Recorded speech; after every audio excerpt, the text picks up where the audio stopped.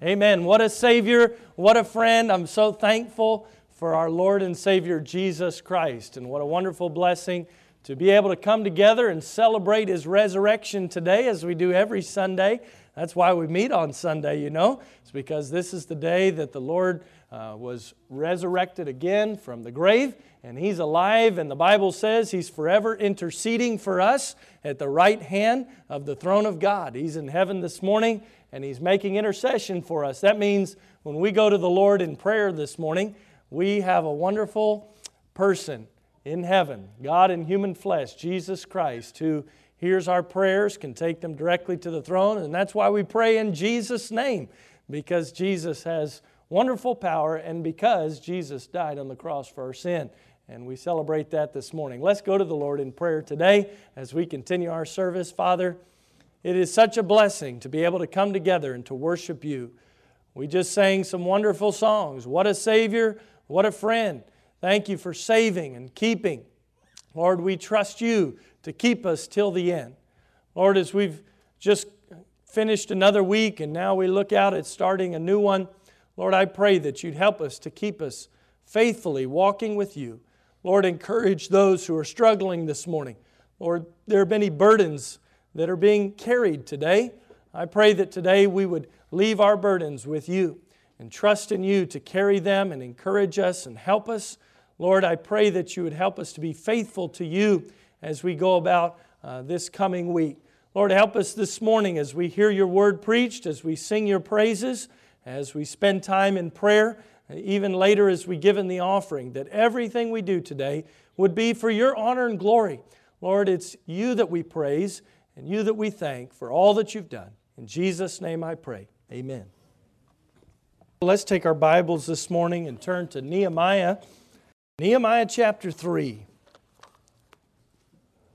I have a confession to make.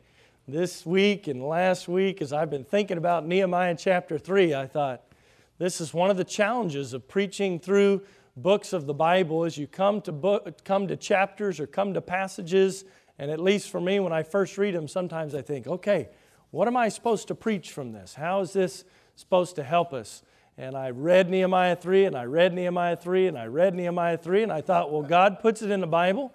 It's there for a reason, and we have something we need to learn from it, because the Bible is very clear. It says all Scripture is given by inspiration of God. And it's profitable for doctrine, for reproof, for correction, for instruction in righteousness. But as you read Nehemiah chapter 3, you have a whole list of people who were working to rebuild the walls around Jerusalem. As we know the story, just to catch you up, Nehemiah has heard of the problem back in his hometown, back in Jerusalem. Nehemiah is working as the king's cupbearer in Persia. Many of the nation of Israel had been taken into captivity, and he hears that the walls of Jerusalem are broken down and the gates are burned with fire. This makes him very sad, as it would anybody, to know that his hometown lays in ruins. And so he goes to the king. But before he does that, he goes to the King of Kings and in prayer. And he begins to talk to God and ask God to help. He reminds himself of who God is, God's great power, God's great ability to do whatever He wants to do, God's goodness and God's love for His people, God's promises that He made to His people. And then as he's praying this prayer, and probably something similar to it for a number of months, some 4 months or so, the king one day says to him, "Why are you so upset? What's wrong? Why are you sad?" So Nehemiah prays very quickly. We don't even know what he said. We just know that he quickly prayed to the Lord, asked for help, and then he spoke to the king. He told the king the problem. He told the king what was going on, and the king said, "Well, what do you need? How much time do you need? And who do you need to take with you?" And Nehemiah had all those answers ready. Even as he'd been praying, he had been planning. And so the king sent him back to Jerusalem to rebuild the walls. And of course, last week we looked at this idea as he got back to Jerusalem. When it was time to rebuild the walls, he spent some time in a few days just kind of collecting himself. Then he went out and he surveyed the damage and he saw what was going on. He did all these things before he let anybody else know what the problem was. And then as he got back to everybody else after a brief time, he shared with all the people how God had blessed and how God had worked and how God had provided the materials. God had provided people the protection that he needed from the king's armies. How God had provided even to let him go from Persia to come back and rebuild the walls. And the people all strengthened their hands, the Bible says, to do the work of the Lord. That's the end of chapter 2. Then in the beginning of chapter 3, we see all of these people working to rebuild the walls around Jerusalem. And you see in the title here this morning, Unity in the Work of God. I think what we'll see this morning is many people from all different backgrounds, from all different vocations, from all different places coming together. They were unified to do this work of rebuilding the wall around Jerusalem. And I think there's some wonderful truths that we can learn for our own lives today. Maybe we don't need to go out and lay bricks today and build a wall or put stones on a wall. In fact, archaeologists have dug up portions of the wall that they believe to be the wall that was built during Nehemiah's time. Did you know that wall was 8 feet thick? This was not something small that they threw up. This was a large wall that they put around the city.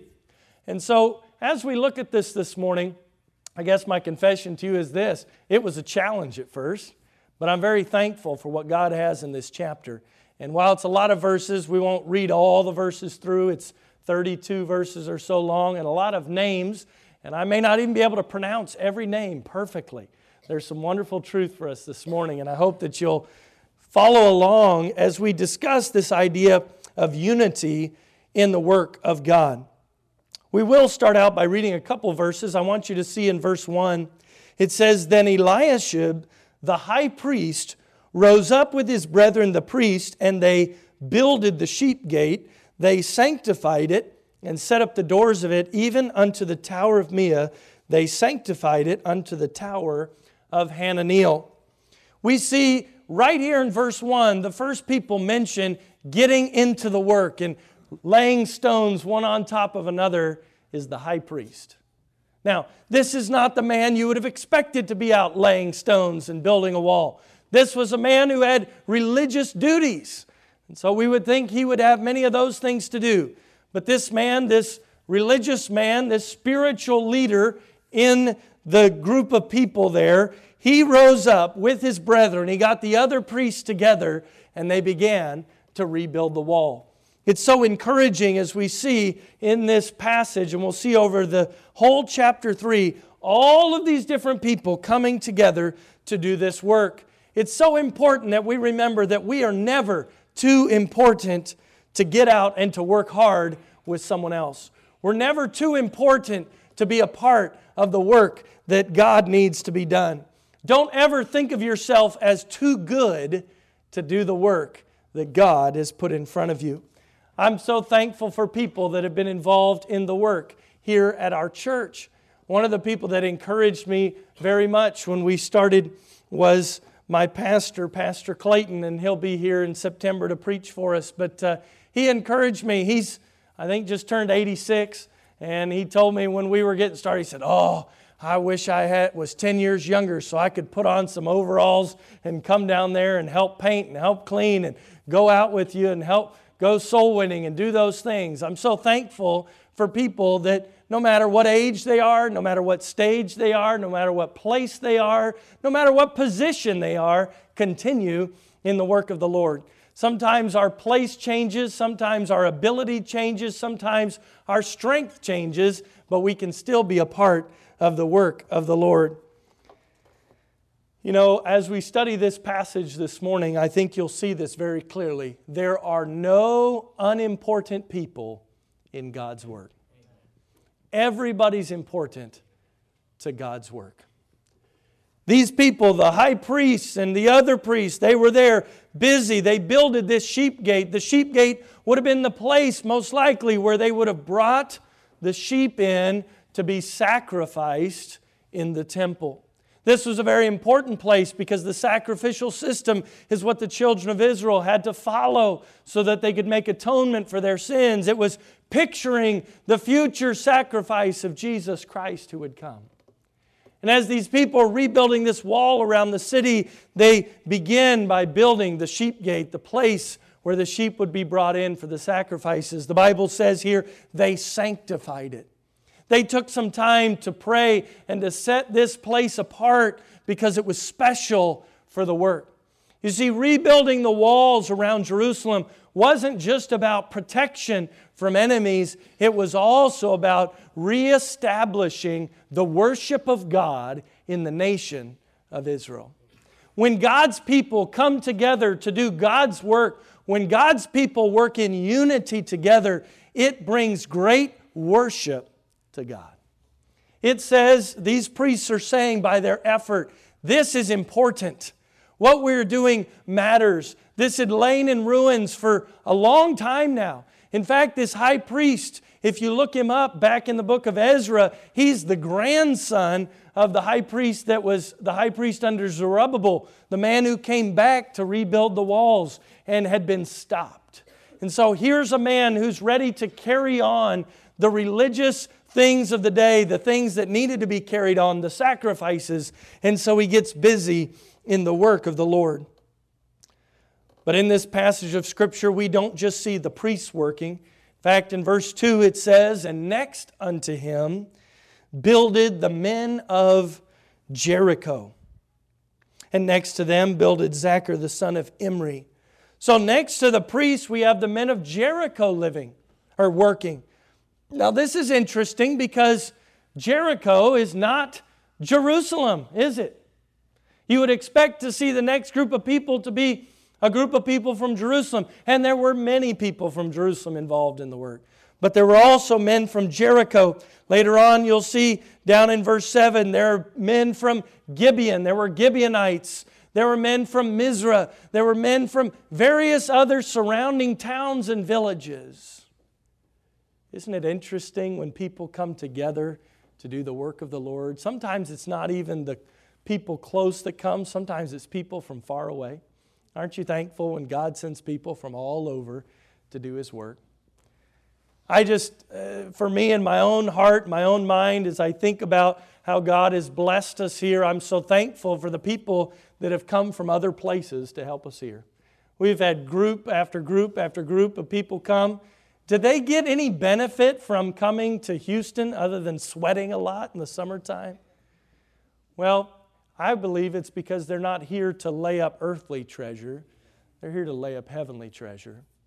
You know, when you come from another city or you go to another place, like on a mission trip around the world, you're going someplace else to help somebody in a different place. We have an opportunity, and of course I know their plans changed a little bit, but we're praying for the Ngogas and for Christine as she goes back over.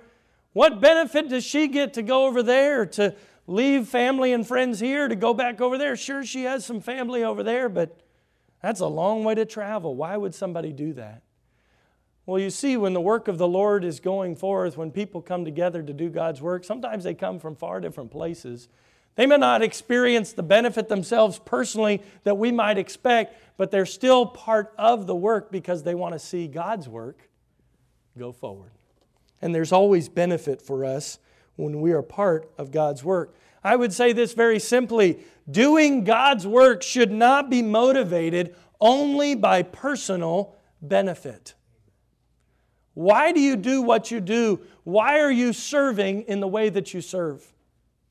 We need to be careful, and I don't think this is a problem here, but just something that we should watch out for so that it never becomes a problem here. We want to be careful that we aren't serving in some place at Arise Baptist Church just so people can notice us and say, wow, what a great person, or wow, what a great singer, or what a great teacher, wow, what a talented individual. No, we don't do this for our glory. We do it for God's glory. And if God would even call us or have us involved in helping another place, like we're working to help the Cripps get their church started, no, that doesn't maybe benefit us directly here, but it is beneficial to us, isn't it? Because we're a part of God's work, even if it's in another place. So we have men from Jericho, we have men from other cities and towns and villages around coming to do the work. Jump down to verse number 5. It says, and next unto them the Tekoites repaired. But their nobles put not their necks to the work of the Lord. Very picturesque language. Put not their necks to the work of their Lord. So we have these men from this place called Tekoa, the Tekoites. When you look this up on a map, this is near the area that was controlled by Geshem the Arabian. Geshem is mentioned at the end of chapter 2 and then later on in chapter 4 as this ruler over a certain area, and he was upset that the walls were being rebuilt around Jerusalem. So we don't know this for certain, but it would seem like perhaps this ruler over there who was against the rebuilding, he had influence over the nobles in Tekoa. So the men from Tekoa came to work, but the nobles, they didn't. The Bible says very simply, the fear of man bringeth a snare. But whoso trusteth in the Lord shall be safe. When we get concerned about what someone else might think and whether someone else might approve if we obey God, we are in trouble already. See, we ought to obey God rather than man. We should care more about what God thinks than what somebody else thinks. So we don't know all why these nobles weren't working in there, but there's a good chance they were not working because they were afraid of what Geshem the Arabian might think of them. We need to be very careful as we're doing God's work because the fear of man will keep you from the work of God. The fear of man will keep you from the work of God. I remember the very first time I got some flyers and some tracts together and I went out to go make the first visit to invite somebody to our church. None of you are here yet. I remember going out and I thought, we've talked a lot about this. We believe that Jesus still saves people. We believe that the Bible is true. We believe that the gospel works. And we don't just believe it, it is true. It does work. But there was that fear in my heart the first time I raised my hand. I thought, because once you do that, it's hard to go back, right? Once you go and invite somebody to church, you can't go back and say, well, we're not going to start the church after all. You kind of have to go through with it, right? And you can talk a good game. You can have a lot of plans. You can talk about how great it's going to be. But sometimes there's just the work of laying the brick on top of another brick and the sweat and the sunshine and the going to the next house, to the next house, to the next house, and talking to the next person, inviting somebody that's going to say no and doesn't want to hear from you. But I'm so thankful that we can be involved in the work of the Lord. But it's so easy to let the fear of man keep us from God's work. We're seeing all these people come together working in unity to accomplish a great work for the Lord as the city is being rebuilt, as the walls of protection are coming up, as they are able to begin worshiping God better than they were before because the walls were rebuilt.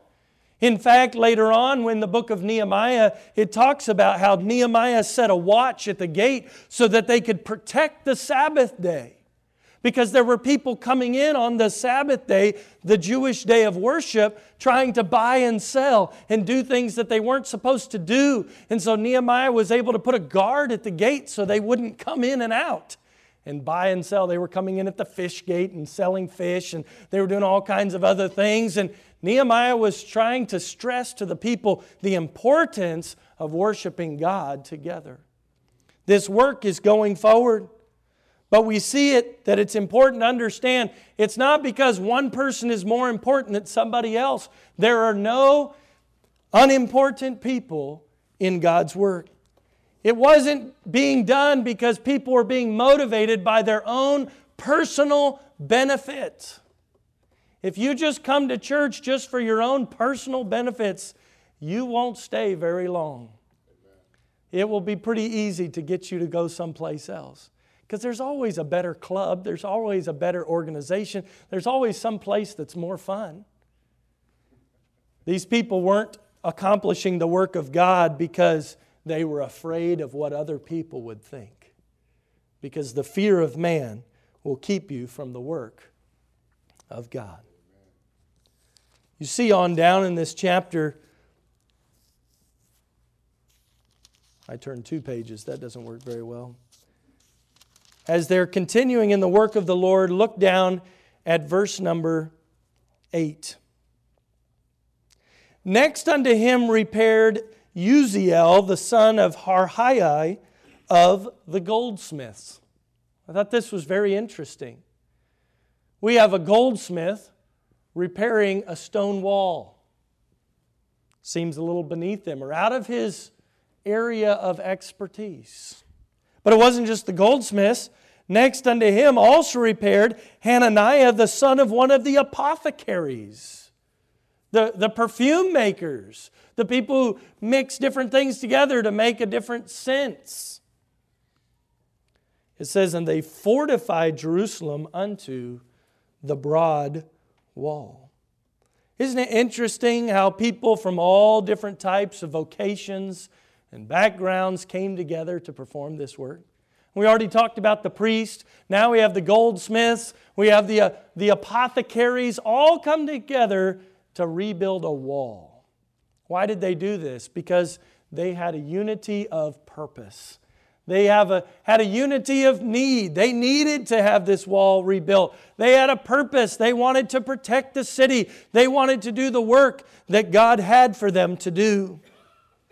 God uses people from every background with any kind of skill or ability, with any level of social or political influence to fulfill His purposes. Any surrendered, serving person is valuable to the work of the Lord. If you are a surrendered person, that means, God, here you go. Whatever I have, whatever I am, whatever talents and abilities I have, they're all yours. God can use you. If you're willing to serve Him with whatever you have, there's nobody who can say, well, I just haven't had the right training to be able to serve God. No, good training helps us to serve God. Sure, it's more tools in the toolbox. We're not downplaying good training. But you can serve God with what He's given you right now. These men, they came together. We had perfume makers. You don't think of them having very tough hands, do you? I don't know. I don't think there's any perfume makers in here this morning. But I just imagine if I shook a hand of a perfume maker, it wouldn't be a very strong, callous grip. I imagine a pretty soft hand. Because he's mixing chemicals and doing kind of light work, it would seem like. A goldsmith, well, he may be very good with his attention to detail. You wouldn't think of him being really strong to haul around big stones and put them on the wall. See, it's often easy when there are various things to do in the work of God to sit back and say, well, I'm not talented enough to do that. Or to say, well, I have some bad things in my background. I'm not sure if you really want me there. Or to say, well, I've got a lot of other things on my plate. I'm not sure if I can be a part of that. So you had people from all kinds of backgrounds with all kinds of skill levels working to rebuild the wall. God will use anyone who is willing to serve. The question is, have you given yourself to Him to be usable by Him?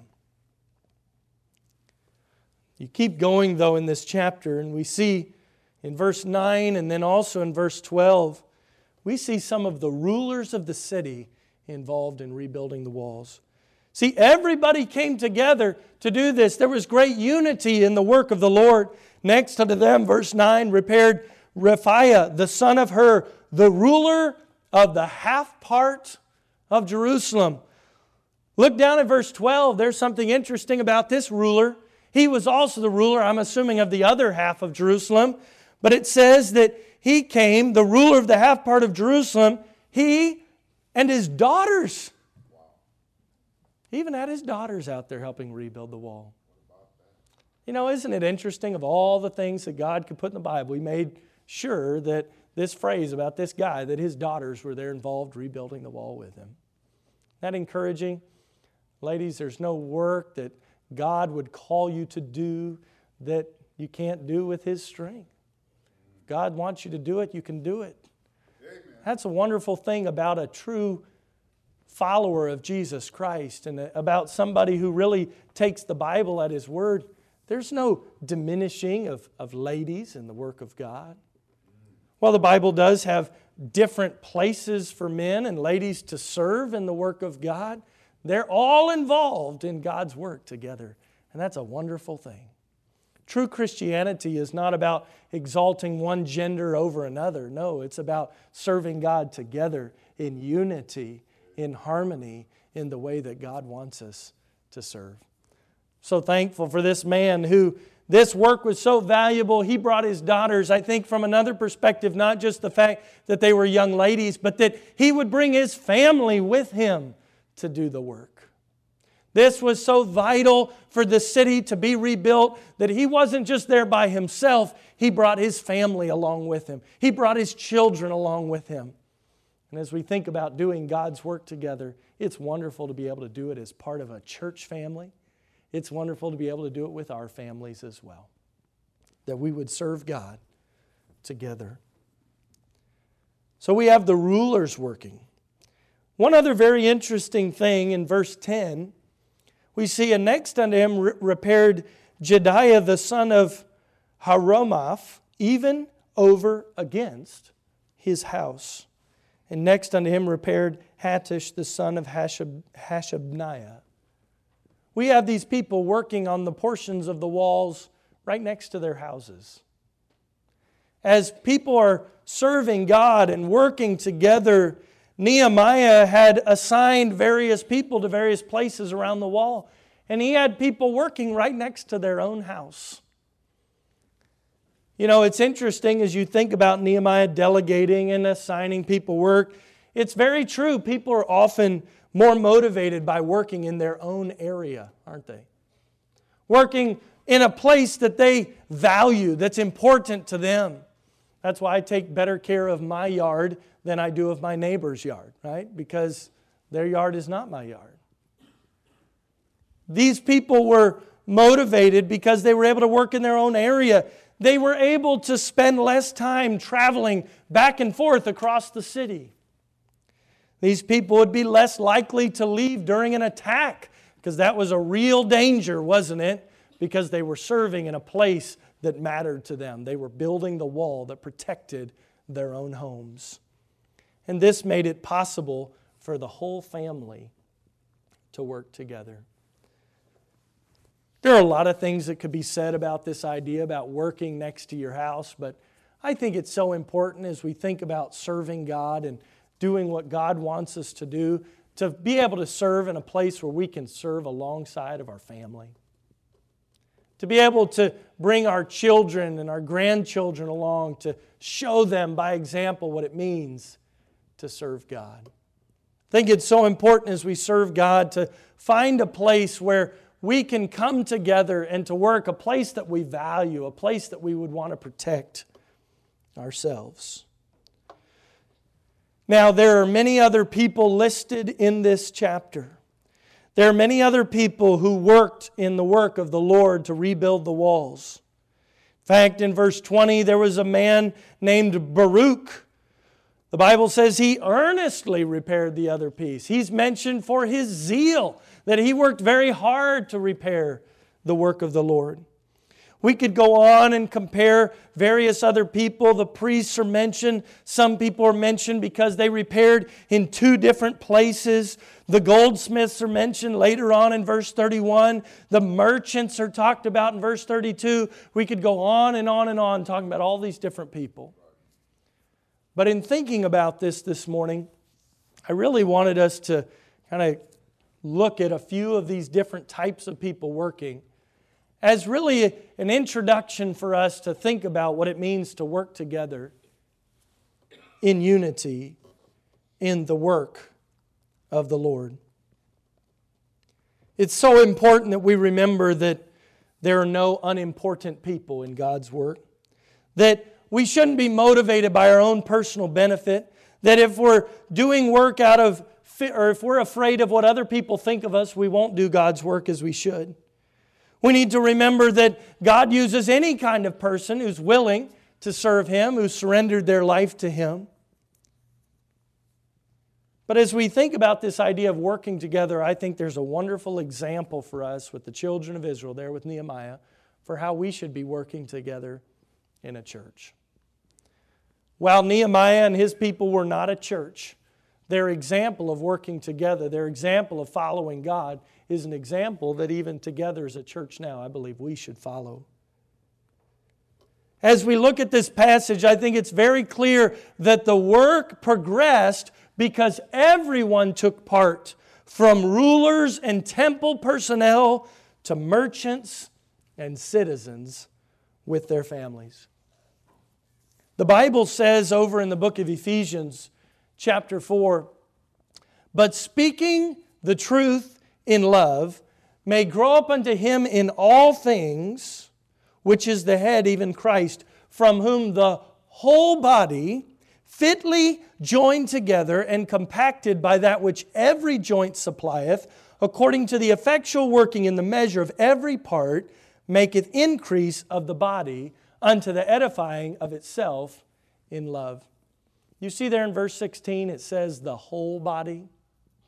The whole body, this is speaking about the body of Christ. The body of Christ is very clearly taught in the New Testament to be the church.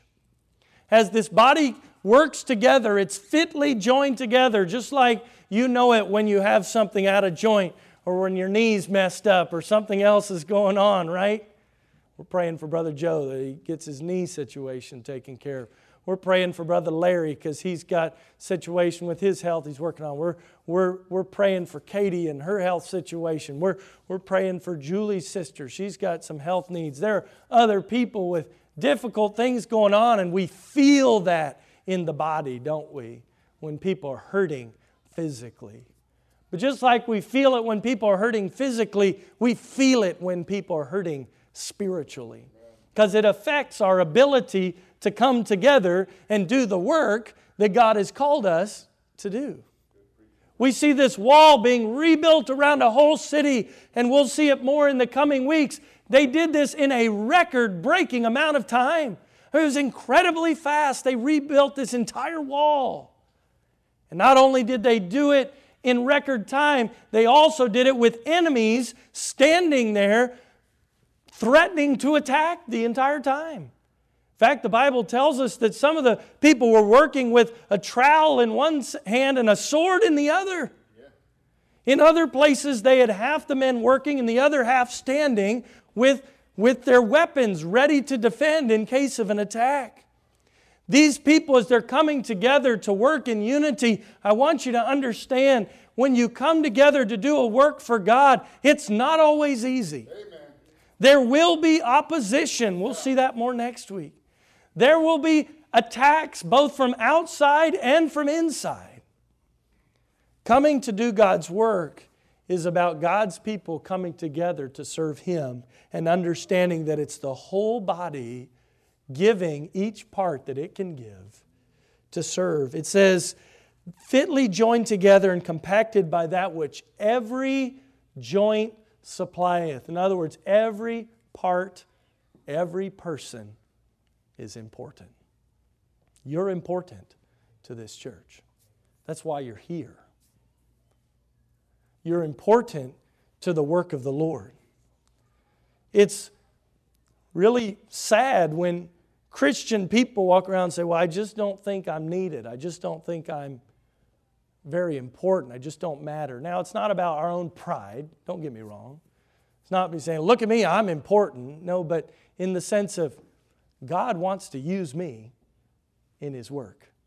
If I'll just be usable, if I'll allow Him to use me. Now, I understand there are lots of reasons why sometimes people can feel looked over.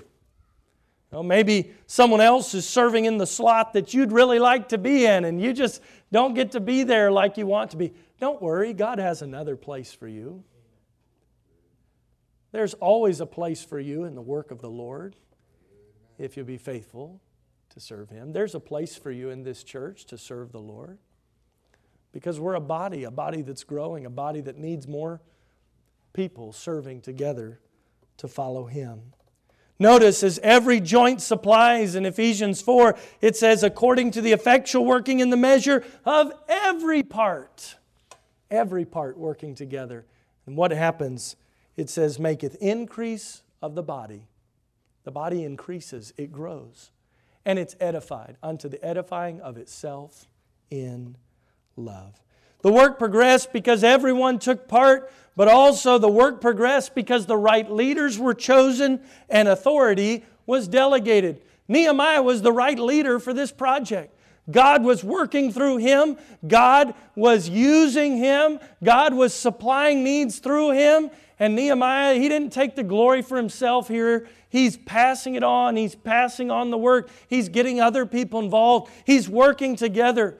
This story isn't about Nehemiah. This story is not about the children of Israel. This story is about an almighty God who can do His work through anybody if they'll be faithful to serve Him. That's why we need to be so careful. We're not here to write the story of a pastor. We're not here to write the story of Arise Baptist Church. We're here to continue on the work of God in any way that He sees fit. It's not for our glory. It's for His.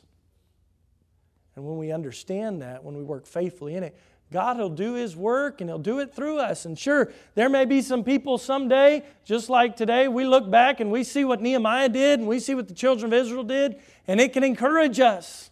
And maybe God would allow us to be an encouragement to somebody else. But people aren't really that encouraged by just us. They get most encouraged by God and what He can do. See, the right leaders were chosen, authority was delegated. We see that in Scripture as Paul speaks to Timothy. This is for the New Testament church. This is for Arise Baptist Church. He says, "And the things that thou hast heard of me among many witnesses, the same commit thou to faithful men, who shall be able to teach others also." That's why we want to train others who can train others, who can continue that process, because God's work progresses when there's the right leaders and right workers all serving God together. And then back to our title, the theme this morning of unity in the work of God. The work progressed because there was great unity. Each person had their place. Each person did their work. You don't read of people complaining or quitting. People worked. In fact, when you read on in the chapters, Nehemiah says that he and all the workers didn't even stop to take off their clothes except when they needed to be washed. I was glad that he put that little tidbit in there so we didn't think they were just stinking all the time. Isn't that interesting? These people came together in great unity to do the work of God. In fact, they were so excited and so busy about this work, they didn't stop except to wash their clothes. Glad that they did that. I'm not going to make a big, deep spiritual point about how important it is for you to do your laundry, but I'm thankful that you did this morning. But we see great unity here. Jesus, over and over and over again, spoke about the importance of unity in the work of the Lord. Jesus Himself in John 17, verse 21 through 23, He says, "That they all may be one. As Thou, Father, art in me, and I in Thee, that they also may be one in us, that the world may believe that Thou hast sent me." Isn't that interesting? That our unity and working together in the work of the Lord is what Jesus says will point other people to Christ. You know, when Christians are in disarray and disunity, nobody is pointed towards Christ, are they? Amen. Instead, they're pointed away from Christ. Amen. Many people, and some of you can tell those stories, of being turned away and turned off towards the things of the Lord because you saw Christians fighting and bickering among themselves. When the children of Israel murmuring and complaining, it didn't point people towards Jehovah God. No, it turned them away from God. Same thing is true in a church. Jesus says, though our unity is to be in Him as He is one, with God the Father. There is great unity in the Trinity. God the Father, God the Son, God the Holy Spirit, three in one. You don't ever read of the Trinity having an argument amongst itself. No. It's three in one. And God wants us to be one in Christ and in Him. Because when we're with God, when we're with Christ, no, not everybody's going to choose to believe in God. Not everybody's going to follow Jesus Christ. But this will show the world that Jesus is real, that we're one in Him. And in our unity, it says that others may believe in Him. You keep reading in the passage, he says in verse 22, "And the glory which Thou gavest me, I have given them, that they may be one, even as we are one, I and them, and Thou and me, that they may be made perfect in one, and that the world may know that Thou hast sent me, and hast loved them, as Thou hast loved me." You know, when Christians are not in unity, does that speak to the world of a loving God? No, it says, well, clearly their God isn't very loving because neither are they. Love still speaks the truth. We know that. Love doesn't have to sugarcoat it. Love still speaks the truth. But you do it in love because you actually care about the person you're speaking to. I think that's an important message for us as Christians today as we continue to walk together and look to walk in unity and as we try to reach this lost world. There are many Christians today who just want to complain and gripe about all the problems in the world today. And there are many. Complaining and griping won't fix any of the problems. Telling everyone else they're awful people and I can't understand why you have this problem is not going to fix the problem. Speaking the truth in love, sharing the gospel so that people might be turned to Jesus Christ and walk in fellowship with Him. That's the way to change the world.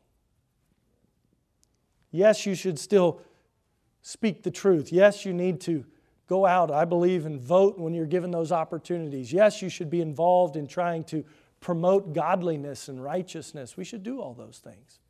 But we don't do it by being angry and yelling at people and calling people names. We do it by speaking the truth in love. And there are many Christians, they want to fight for their rights. They want to fight everybody, it seems like. And yet God has called us to live in unity one with another and unity with God. The work progressed because there was great unity, and finally this morning we'll see that unity in doing God's will is a testimony to the work of God. We see over in Acts chapter 2, and we covered this a couple months ago in my class on Sunday nights. But every time we go through a new starting point class on Sunday nights, I always like to start in Acts chapter 2.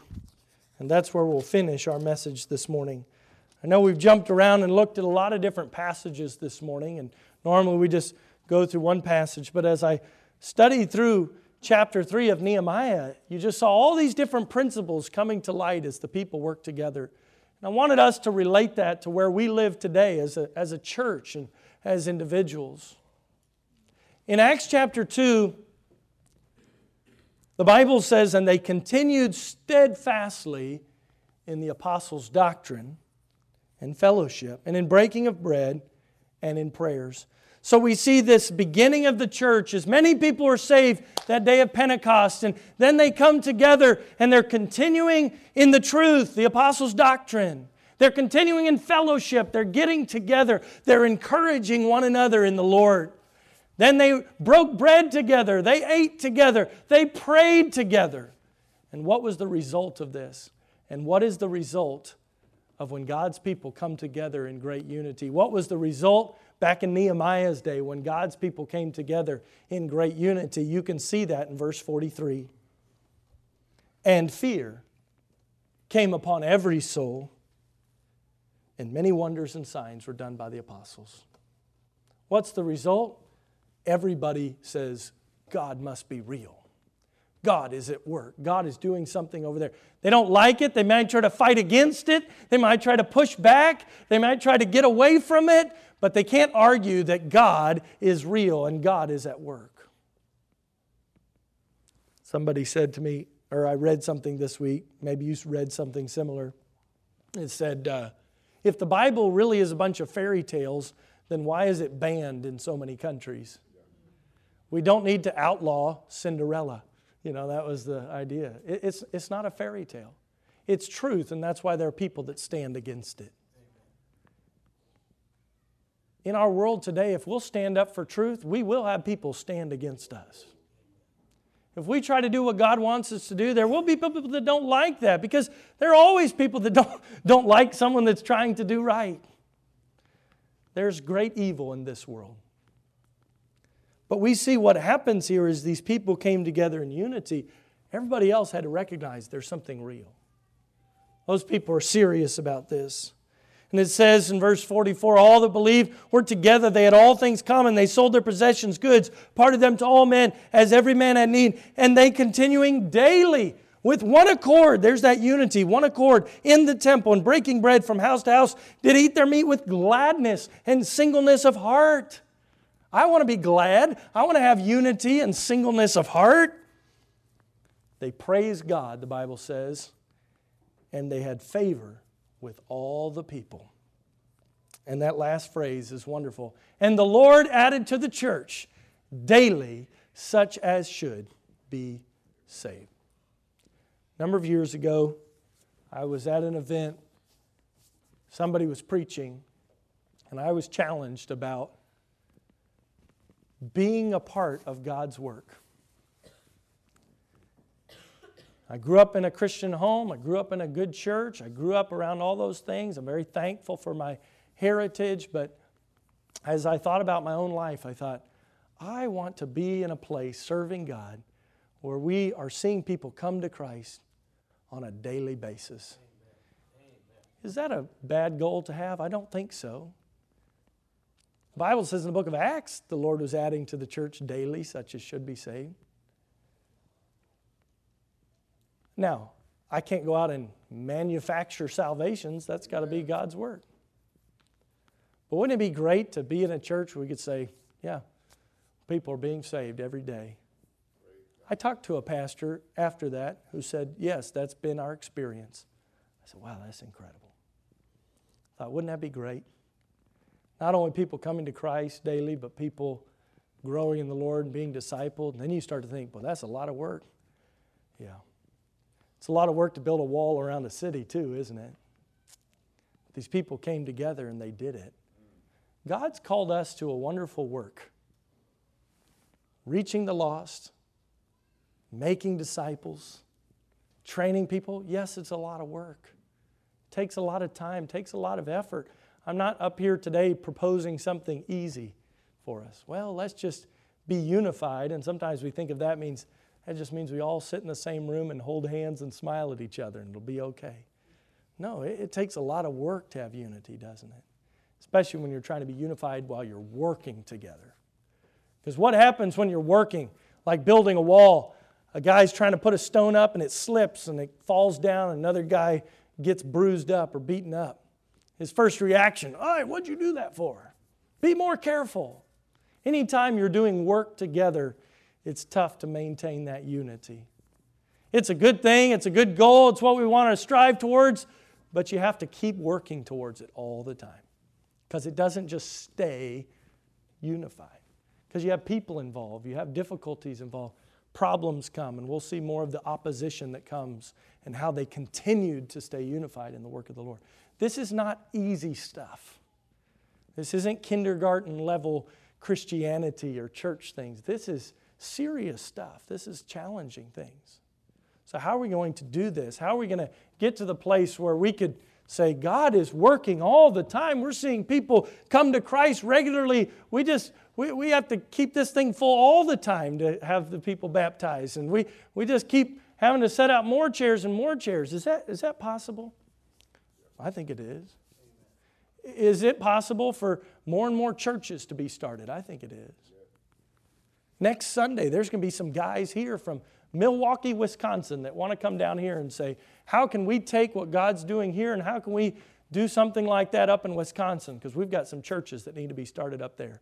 I hope you look for them and encourage them. They'll talk funny. I know, they're from Wisconsin. They can't help it. We got our Michiganer over here. He talks funny too, right? So they can't help it. And they think we talk funny, and we do that together. It's okay. But isn't it wonderful to think that, yeah, you could have some people from Africa and some people from Michigan and some people from Mexico and some people from various other Latin American countries and people from Colombia. I know we got some Colombians here this morning. And we'd have some people from Houston. Oh, yeah, rough crowd. And we got some people from all over the country. We had somebody here from India this morning. We got people from all over the place. And that God could bring all those people together to do a work for Him. Isn't that exciting to think about?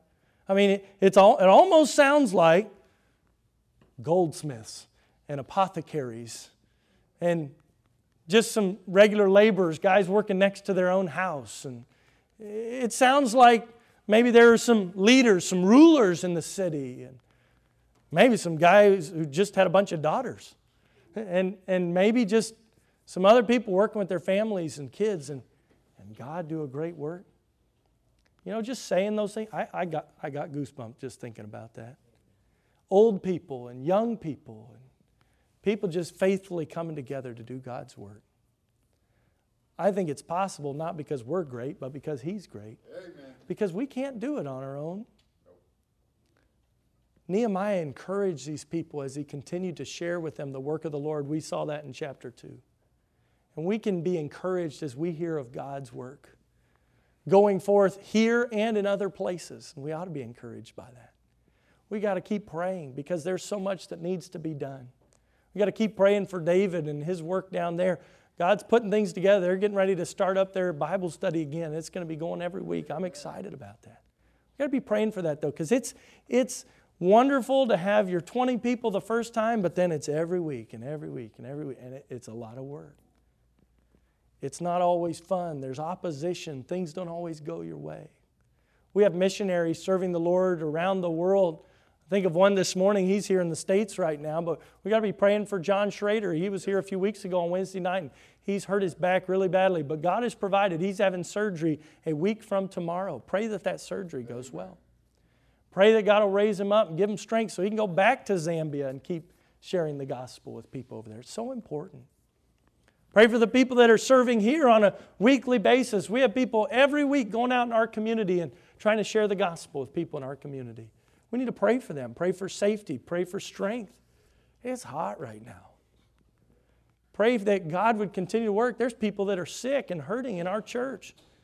We need to pray for those people. We need to encourage those people. We need to help them because they need it. We've got to keep looking around to one another and saying, hey, they look a little tired. How can I encourage them? Or, hey, maybe I could send them a note and let them know I'm praying for them. Or they've got this or that. What can we do to be an encouragement together in the work of the Lord? What can we do to lift up one another's arms and give a little strength for the day? I don't think there's anybody in here that's working too hard that hasn't been able to do their laundry. But if that's you, let me know, and we can come over here and we'll wash your clothes for you or something, just so you can stay in the work of the Lord like Nehemiah and his guys were doing. But whatever it is, isn't it wonderful? The Bible says how good and how pleasant it is for brethren to dwell together in unity. I'm so thankful for the unity that we have in Christ. Amen. But it's so easily lost when we allow our own ambition, our own pride, our own selfishness to get in the way. We got to have the purpose, and that is bringing glory to Christ. And we do that as we share the gospel, as we make disciples, as we stay together in the work of the Lord. I know this is pretty simple stuff in one sense to say, and it's stuff we talk about all the time, but it's because it's so important. And we need to keep doing it as a church. Thank you for your faithfulness to Him.